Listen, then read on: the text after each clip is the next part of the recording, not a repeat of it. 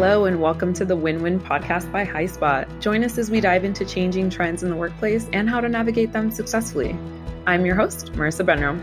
Gartner recently reported that 41% of employees are likely to remain remote post-coronavirus pandemic.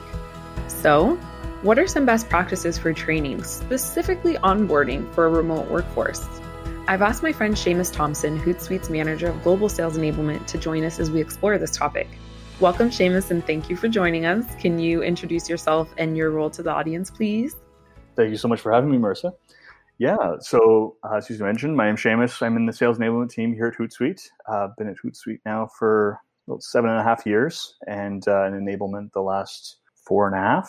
So I focus on supporting our entire revenue organization within the sales enablement team, currently sitting in our sales operations department. Thank you, Seamus. So since the start of the pandemic, virtual training and onboarding have become so much more important for organizations, but particularly for sales who are the main drivers of revenue.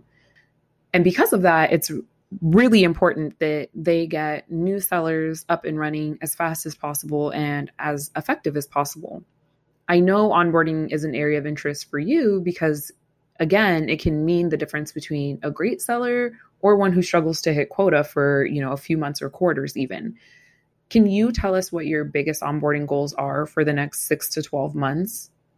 Yeah, it's a good one. We have a lot of ambitious goals around this. And, I think the move to virtual has really caused us to have to look at this a lot more closely. One of the things that I'm really keenly interested in better understanding is how our onboarding efforts really set up our ongoing employee experiences and ultimately their development. And how we can further tailor those experiences to really give them what they need in a much quicker way. That's going to be one of the big focuses for 2021. Right. And do you feel like with this move to make sure that everyone can get what they need a lot quicker, you have seen anything in particular that has helped you accomplish that goal? So is it tools? Is it processes? Where have you kind of found success with making sure that your sellers are, or I guess entire org that you support, is getting what they need as timely as possible? Yeah, so I think it comes down to a couple of things. It's really about visibility and communication. Having visibility through our technology and understanding how people are potentially experiencing that onboarding experience, and then in turn being able to reach out and connect with those individuals and better understand what that experience is like and what we can do to continue to refine it and improve upon it has been a key win for us to date. I know Hootsuite culture is really important to you guys in supporting the growth of your organization. So how have you kind of found success in nurturing company culture while also supporting that growth mindset? Culture, for me, it's really about, beliefs and behaviors. And I think one of the most important things to focus on first is really what you're measuring. So, for example, I think about one of the best measures of revenue growth actually is LTV, or lifetime value. Right? From a customer standpoint, it's really prioritizing that customer experience.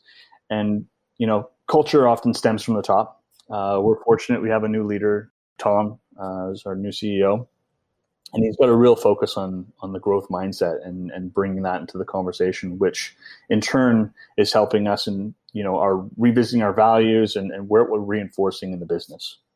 It's always really nice when you have a leader who shares the same values and it's coming from the top down, right? You don't have to worry so much about driving this initiative alone because now it's coming from the top and you get to say, okay, we all have this vision now. It is a company-wide initiative and I'm not just over in the corner tinkering and doing it on my own. I have some support here. You mentioned a little bit about visibility being important. Can you kind of dive into how you cultivate visibility and accountability in your onboarding program in particular? Yeah, of course. Visibility and accountability might be my two favorite words. Same. So for visibility, for me, it really comes down to, what you can see from the data you have available. We're often limited to subjective qualitative data, which in turn is often filled with a lot of bias. So getting that quantitative data really allows us to start asking better questions, getting to more root cause more effectively, We've used HighSpot actually in a number of instances to help us do this and really just sort of shine a light into areas that are relatively dark speaking. And that's been fantastic. Accountability, maybe the more challenging of the two. Usually is. Right. And I think it really comes down to trust. You need to be able to establish trust before you can get anyone's accountability. It sort of inherently stems from the individual. And I often say trust is the currency of movement. If you want to move forward, you need to establish trust. And if you find yourself moving the wrong direction, it's likely an area you need to revisit. So from my experience, sometimes this can involve working through stakeholders who already have that trust in place in order to reduce the amount of time you have to spend developing it yourself. So not be limited by the circle of trust that you have, extend that into the stakeholders you work with as well. Yeah. Can you share an example of someone's new, it's a new leader you haven't worked with before. How are you kind of gaining that trust so that you can hold their team accountable or hold their, frontline sellers accountable when everything is kind of distant from what it used to be, and being able to have these conversations in person and, meeting someone and building that trust in person, I think is a lot easier than virtually. So what are some recommendations that you kind of have around doing that? Yeah, I think don't do it alone. It's about establishing that sphere of influence around the people that you want to work with. And, trust is earned over time, and it's earned through, exposure and experience that you have. So recognize where there's opportunities to work with other people that are already in that sphere of trust and influence, and work closely with them to sort of align around what that common goal is. And, it'll only expedite your time towards trust with the individuals you want to work with as well. I love that. And when you mentioned visibility, you kind of talked about one of the metrics of success for culture being lifetime value. Can you dive into what the top 3 metrics that you look at for success when regarding onboarding, and how does our audience kind of discover what the metrics of success are for them, and what have they been for you? Yeah, great question. There's a lot of things you can measure, and measurement and tracking, I think, are maybe two sides of a coin. So when I think about measuring success, I think about it from the context often of like, average contract value, time to close, so pipeline velocity, things like that. Obviously, we talk a lot about ARR and SaaS, but I think LTV is another one that more organizations are recognizing as important. When I look at sort of the tracking side, for me, it's a lot more about, leading indicators as well, and seeing how engaged are reps. What's sort of the volume and frequency that they're engaging with the resources that we provide to them, the training or the content or whatever it is. It's a good indicator of sort of the level of investment that they're putting into themselves. Another area that we look at is how are they showing up, right? So we use things like Call Intelligence and other platforms to help us get an indication of, how well they're adopting the material and the training that we're providing to them. And it's then sort of looking at effectiveness and win rates, and are they approaching the right opportunities? Are they making the right kind of decisions? And digging into those areas. Yeah. Have you found that any of your metrics have shifted or changed since moving to a fully remote workforce? I would say there's a natural sort of evolution, and I'm not sure that the virtual side has necessarily been the driving force behind that yet. But I'm suspecting as we continue to evolve our approach into 2021, there may be some more learnings that we'll have around that. But to date, there hasn't been anything that sort of stands out as like, oh, now we're virtual, now the measures change. Right. That's really interesting, I think, because so much has changed as a result of virtual life, but so much has stayed the same when it comes to, hey, these are the things that are important. This is still our North Star. And that continuity for me personally has been very satisfying and, helped a lot with this transition to say, okay, my job maybe has shifted in the way I'm going about it. However, my key metrics of success, my KPIs, the things that I need to accomplish on a grand scale have remained the same. And so I think it does take a little bit of the stress off for, managers like yourself to say, hey, we still have the same goals. It just may look different the way that we go about executing them. So you mentioned when tracking what sellers are doing and ensuring that it kind of aligns to these goals or KPIs. Yeah. How do you know if certain actions that are being taken by sellers, certain behaviors are necessarily the right ones? How do you kind of make that correlation between a seller, is sending 50 emails a week that has equated to them meeting quota? How do you go back to the metrics and behaviors and kind of connect those two with performance? So look at it from a couple of perspectives. One is, looking for sort of the early warning signs. There's a level of looking at the data and tracking or monitoring it to see, this particular group hasn't necessarily adopted at the rate that we see for, the broader cohort that we're rolling out something to. That's a bit of a flag that we can then chase down in a more specific way. When it comes to measuring, though, typically we're more focused on more official things that we've already got in place. So I think about like sales process, right? And how are our teams adhering to our sales process? And those are very quantified, measurable steps that involve both ourselves and our customers and really help us understand how we're moving along. And so that's probably where we do most of our measurement relative to that. But there is value in the tracking and those early warning flags for us. So, Seamus, I think you and I both understand and know the importance of training and onboarding for sales teams, especially now more than ever. Can you, taking a step back and kind of getting broad, can you just share your thoughts and insights on why onboarding is so important? If we're speaking to a sales leader, what value, do you really see when looking at metrics, looking at behaviors and performance tied to onboarding? Yeah, I'd say onboarding is very important. It's the first impression that someone has with your organization. It can really set the tone for what that individual's experience is and becomes. So getting that right is critical. And, now living in this virtual world, there is more consideration that we have to have around how are we improving that experience and adapting that experience to this environment. Because there's things that we would have relied on previously with face-to-face interaction and all the benefits of that.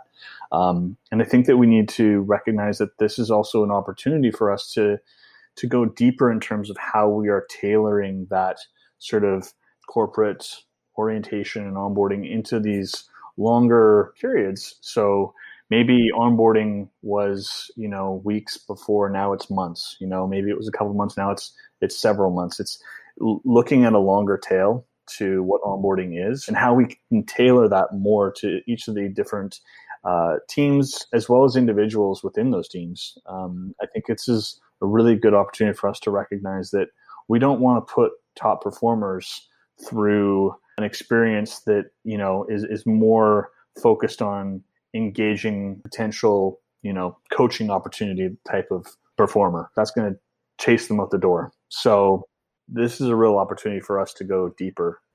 Right.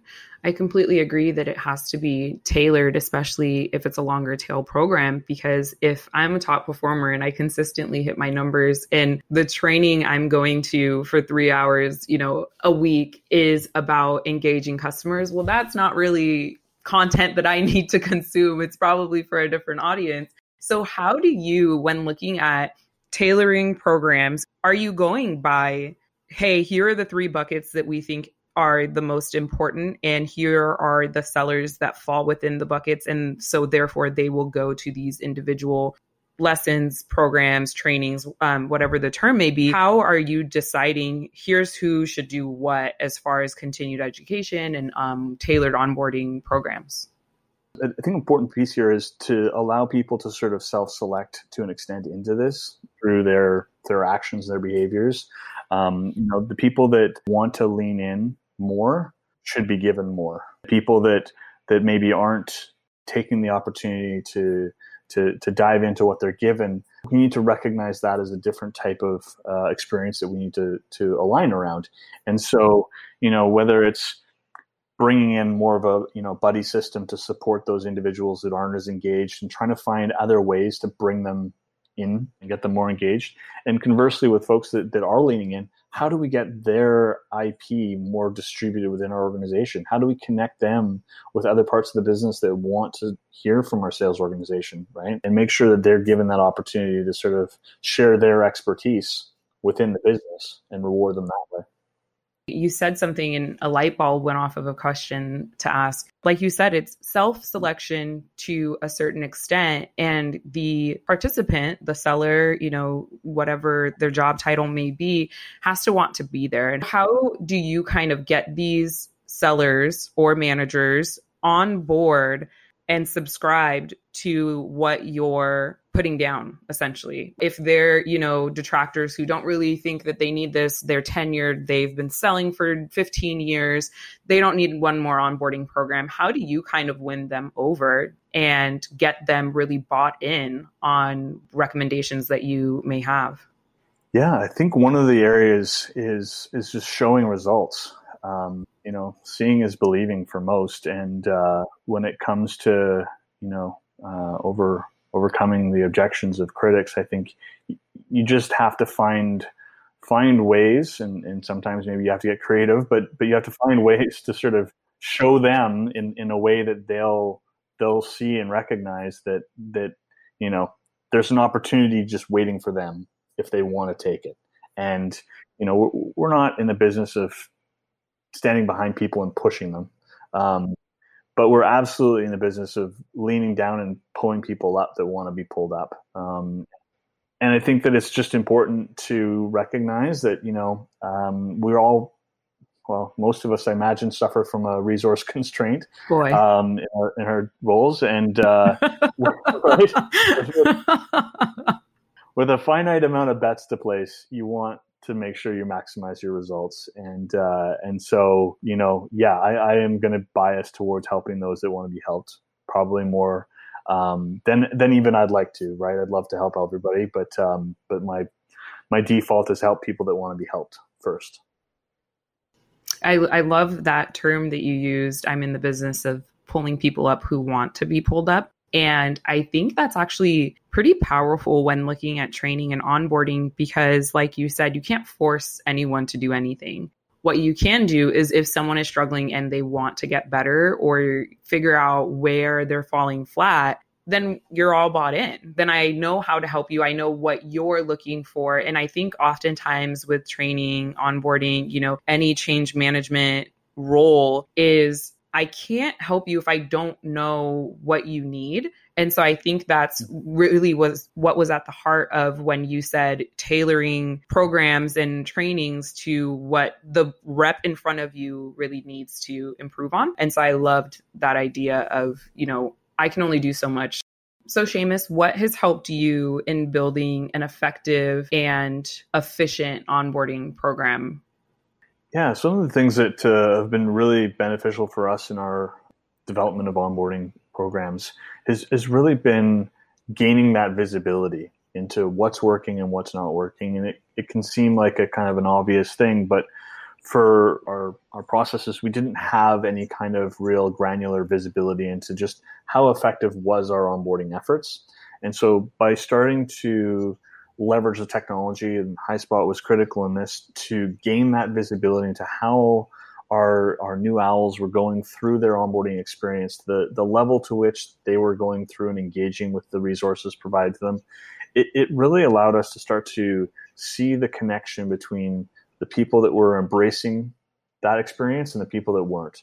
And in turn, we were able to work with our business leaders to build out on that more and put more structure and really accountability into that process. And that really solidified that trust element that allowed us to continue to build and refine our efforts there.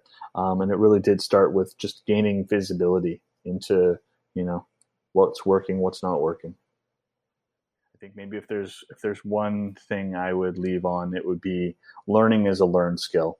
And it's important to recognize that because it's something that can be developed and coached, but it's not something we can just assume everybody has developed already. Can you dive a little deeper into your experience with that?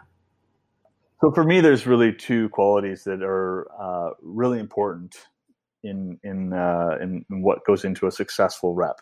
Emotional intelligence, which is really about that interpersonal skill, and the ability to control the pressure and stress and adapt to the uncertainties of the job.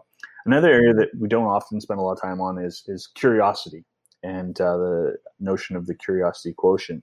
And this is, to me, one of the areas where it really stands out because one of the things that sort of identifies people that have a higher degree of curiosity is their willingness to invest in their own level of understanding and knowledge on a subject. They tend to go far deeper than, their peers that lack that level of natural curiosity. And so that's easier for us to identify from one standpoint, but it's also in how they show up in conversation too, right? It's the way they approach a discovery conversation with a customer. And it just ultimately combining these two things leads to a better buying experience. And so when I say, learning is a learned skill, it is, but it's a very identifiable skill. And it's one that, I'm always looking for. Right. And have you found that curiosity and emotional intelligence are the hallmarks for a great seller or someone who is just going to be very successful within a training program? Both. I think they are hallmarks of great salespeople. Perhaps they're not requirements per se, or we haven't made them requirements yet from a traditional selling context. I think that'll change, to be honest, over time. I think as we continue to move into this buyer's world, we're going to start to recognize that these are actually the new things that we want. We're not looking for quote unquote closers and, all these sort of more historical things that we've associated with what great sellers look like.